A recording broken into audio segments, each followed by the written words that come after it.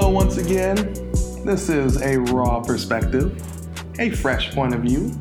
I'm your host, Richard Anthony Wallace, back in the lab again for episode 7, Black in the Burbs. Shout out to my brother Kyle Hardfingers Wallace for always giving the intro music and the ending music. You can follow my brother at Hardfingers on Instagram. The information is below on this podcast. The topic today, being black in the suburbs, or black in the burbs. I'm going to give you my perspective from 6th grade all the way until high school, because those were the most salient memories that I have from my experience. So if we're talking 6th grade, we're going right to 2001. 2001, I was starting 6th grade at Jeffrey C. Still Middle School. Yeah, Still Middle School is where I was going to school. And in 2001, this is when the boom of hip-hop culture had gone mainstream into white America and the white community. So my black self was out the loop because, yeah, I've heard R&B hits and all that, but I wasn't listening to the mainstream hip-hop artists of the time. I think the ones that were navigating the charts during 2001 was Ludacris, 50 Cent, those men in general. So coming in 6th grade, I had no idea what was going on. I was just getting on a bus. I just finally got a cell phone that was a flip phone that only called 911 and my mother. But getting on the bus, I noticed that a couple of my neighbors who were white were dressing very differently. They were dressing in baggy jeans. They had their Walkmans, and they was imitating what I know today is black culture.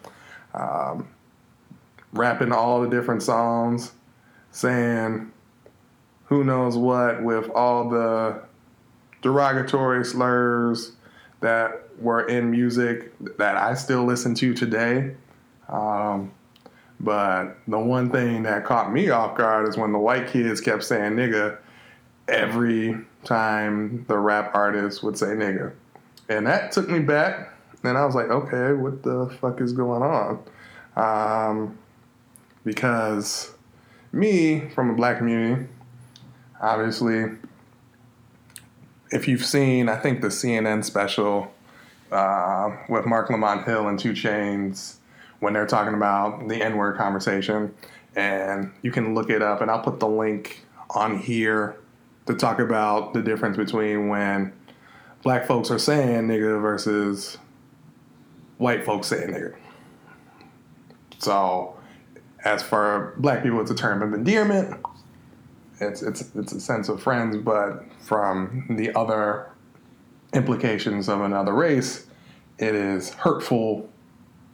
It is reminding those of the past of years and years of challenges and persecution and ridicule. Now, those that are my international listeners, this is primarily challenges that I've seen in America, but I know that there are racial implications that happen overseas as well. I know there are racial implications that happen over in France. I know there's racial implications that happen over in the United Kingdom, so on and so forth. So this is not a one-off thing.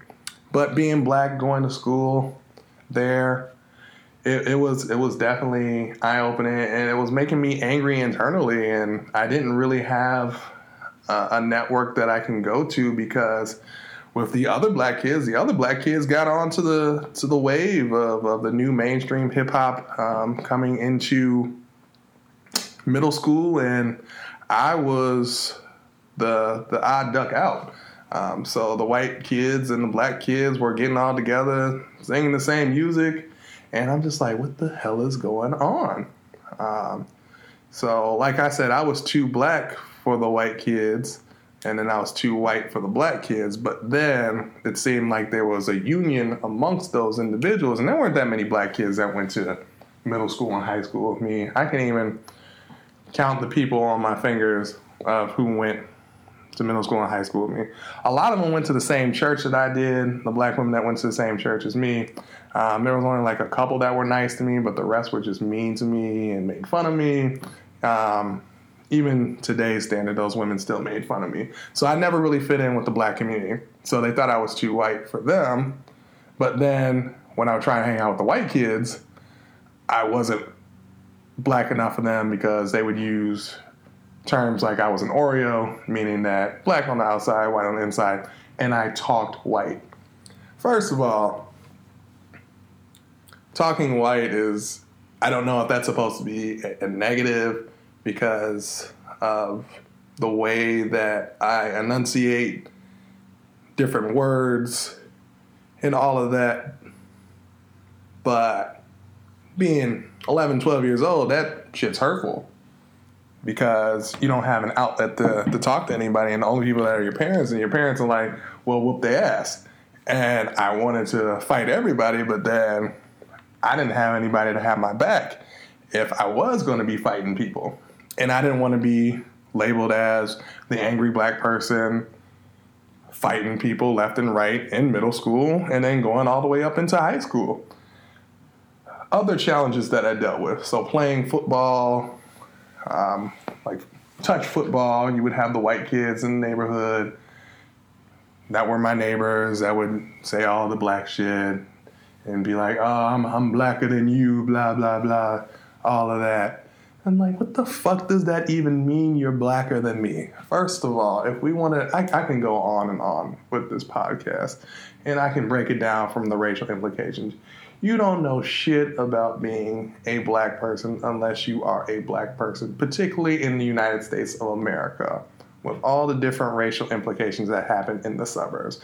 That shit used to piss me off. And there was one time that we were playing football, and a couple of our neighbors were around, and I just had it because they were talking all this mad shit, and we scored a touchdown, and one of the white kids got in my face and called me a stupid ass nigga, and that's when I went ballistic. And I have record accounts from my neighbors that saw that I whooped the shit out of this one kid. And I am usually not a very violent person, but that was the day that I had it. And I went off on this kid. This man was redder than Santa Claus' rosy red cheeks. And I try not to be a violent person. I try to remain calm, even kill, because I know that if I have any sense of anger, particularly in America, that could be a threat to my life. You see it all the time. I have to remain calm, cool, and collected in any nature that I am composed of. And that shit sucks. Especially when you cannot express emotions and we have to repress emotions just for us to maintain survival. Particularly for me as a black man in America, growing up in the suburbs. So white kids saying whatever they want here in the suburbs. I'm blacker than you, blah, blah, blah. You ain't this, you ain't that. You talk white.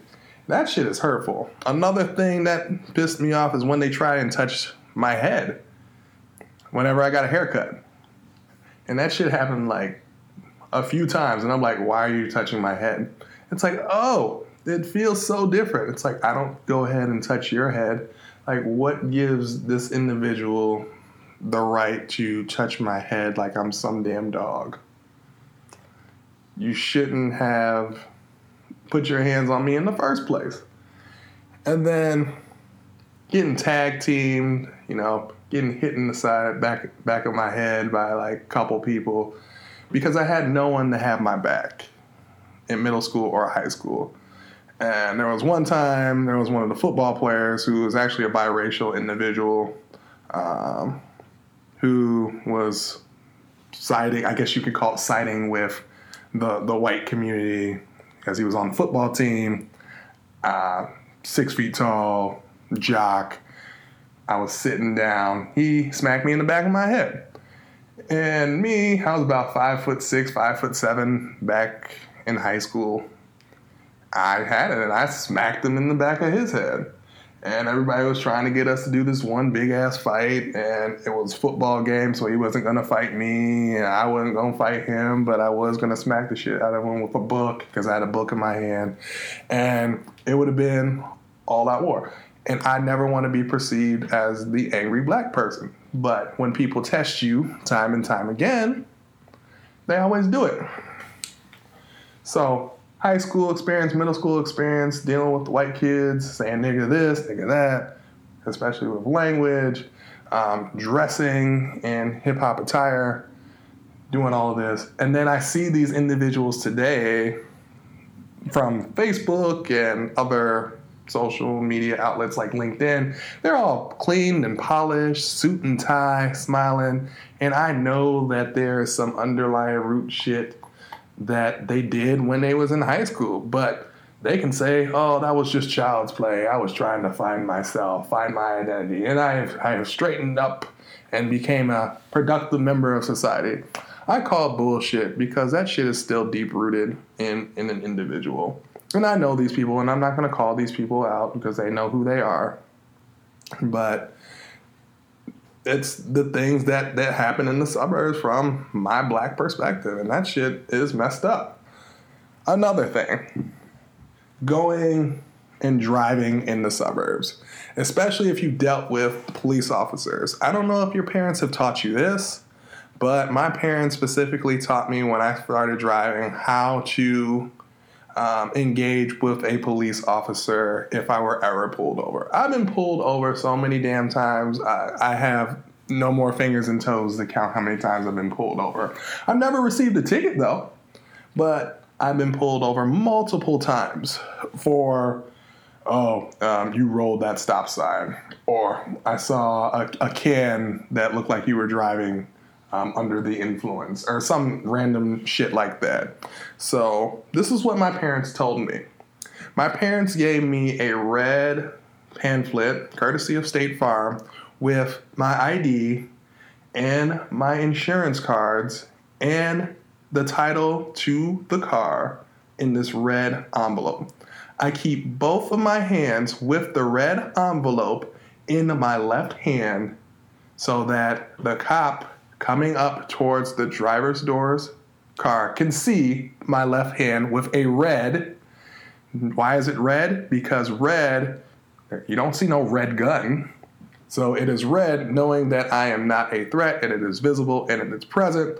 I roll the window not all the way down. I roll the window halfway and I cooperate with the officer, saying yes, sir, or yes, ma'am, whoever the individual is, with an even-keeled tone. Because if I were to have any sort of agitation or inflection in my voice, that means I could potentially get shot and killed in the suburbs. So I have to remain cool, calm, and collected every single time that I have been pulled over. And then they say you're free to go. And I say, thank you, officer. Have a nice day. Not in a condescending nature. It's just a respectful and polite nature. And that is how I've been taught to deal with police in the suburbs. Even me going to the malls. Me and my mother usually get followed around through the shopping malls. That's why we don't even go shopping anymore. Because we're always being followed in Macy's or whatever store because there's the threat that we are supposed to steal something in the suburbs. Like, yes, I have certain privileges that I have talked about previously, but still getting persecuted and ridiculed that we are going to be some level of threat, that's some bullshit. Things that I have to deal with in the suburbs. Especially the time when I tried to hang out with white community because I didn't fit in with anybody. So black community wasn't taking me in. So I dealt with the white kids. They had these big old mansion parties with their Keystone Light when their parents were out of town, having all this hip hop music. And I would be like the only black person there. being offered Keystone Light, various illicit drugs that I would not take because that's not the person that I am. And I would just observe this shit like, what the hell is going on? It just seems like, from my perspective, that they were seeking attention from parents that weren't there all the time. And I was fortunate enough to have parents that were influencing my life and the decisions that I made. So I thank them for the opportunity for me living in the suburbs, but I hated living in the suburbs. I still hate living in the suburbs. I appreciate living in the city right now, even though that the city is slowly but steadily becoming gentrified each and every single day. And I'm very conscious of this and pushing out those from marginalized groups and identities being kicked out of their homes so that we can have these multi-million-dollar condos with a rustic look every single day. And it sucks, like how society has pushed out those in the marginalized communities, and the people in the suburbs are increasing their taxes, so you have these marginalized communities not able to afford where they live. So it's fucked up. But that is living in the suburbs, and me being able to quote unquote talk white. This is how I talk. This is how my dad talks. I sound exactly like my father. That's how he talks. But me being able to talk white, no, it's being able to have a eloquent conversation with the best of them. I can go into any other place, any other community. I can talk with the best of them. Ones from Fortune 500 companies, and then I can talk to people from those marginalized communities just like a regular ass individual. Because at the end of the day, we got the same damn 24 hours. We all are born to live, and we are born to die. 200 years from now, nobody is going to give a shit about who we are. That is reality, and that is fact. So me having the privilege of living in the suburbs, I thank my parents for putting me in the situation to go to these schools which are deemed elite. I don't understand why they're deemed elite, because those from a majority population make it elite. Is that the reason why? We can go into more in depth about that. But I do thank them for that privilege to do that, but I realize as I grew up and my almost 30 years in life of who I am, I identify as a black man in America that has many different privileges, but I do realize that these privileges can be taken away at any single second because, one, I am a black man from a marginalized identity, and they can take that shit away from me any second. That is why I go in with my authentic self every single day. And this is my authentic self. Yes, I'm not going to be cussing at work because that's not the person I am at work. A version of me at work, you're still getting the same authentic me, but I'm not going to be cussing because I know where I can. I don't have that privilege to just speak my mind when I please, because that could be my job. But I have nothing to say negatively about that opportunity, or me going to different venues and events or social gatherings, being able to speak my mind. It depends on the mood, and it depends on the setting, and it depends on who's there. Code switching is real. Like, I can code switch left to right like it's organic. That is, I think, just bred in folks' DNA. Like I said, being able to talk to the best of the best with them, and being able to talk to the homies from the street. That I got cousins that grew up in the hood, being able to relate with them. Yeah, I might not be really able to relate with them on that standpoint, but we can relate as being black individuals in America. And that shit is real. That is realer than real. So, being black in the suburbs, yes, again, thank my parents for the opportunity to put me in these schools because they wanted me to learn anything that I can. And I did learn a lot. I learned a lot about how the game of life is played and being able to utilize the game of life to my advantages and hopefully help the next generation of individuals that will be able to go on and go forth and make the best of themselves. But we still got a long way to go, especially with the demographics of this America, the challenges that we face. It's a country divided, and we have a long way to go before anything happens to make it better. But we as the people have the opportunity to do so. And I guess my experience from living in the suburbs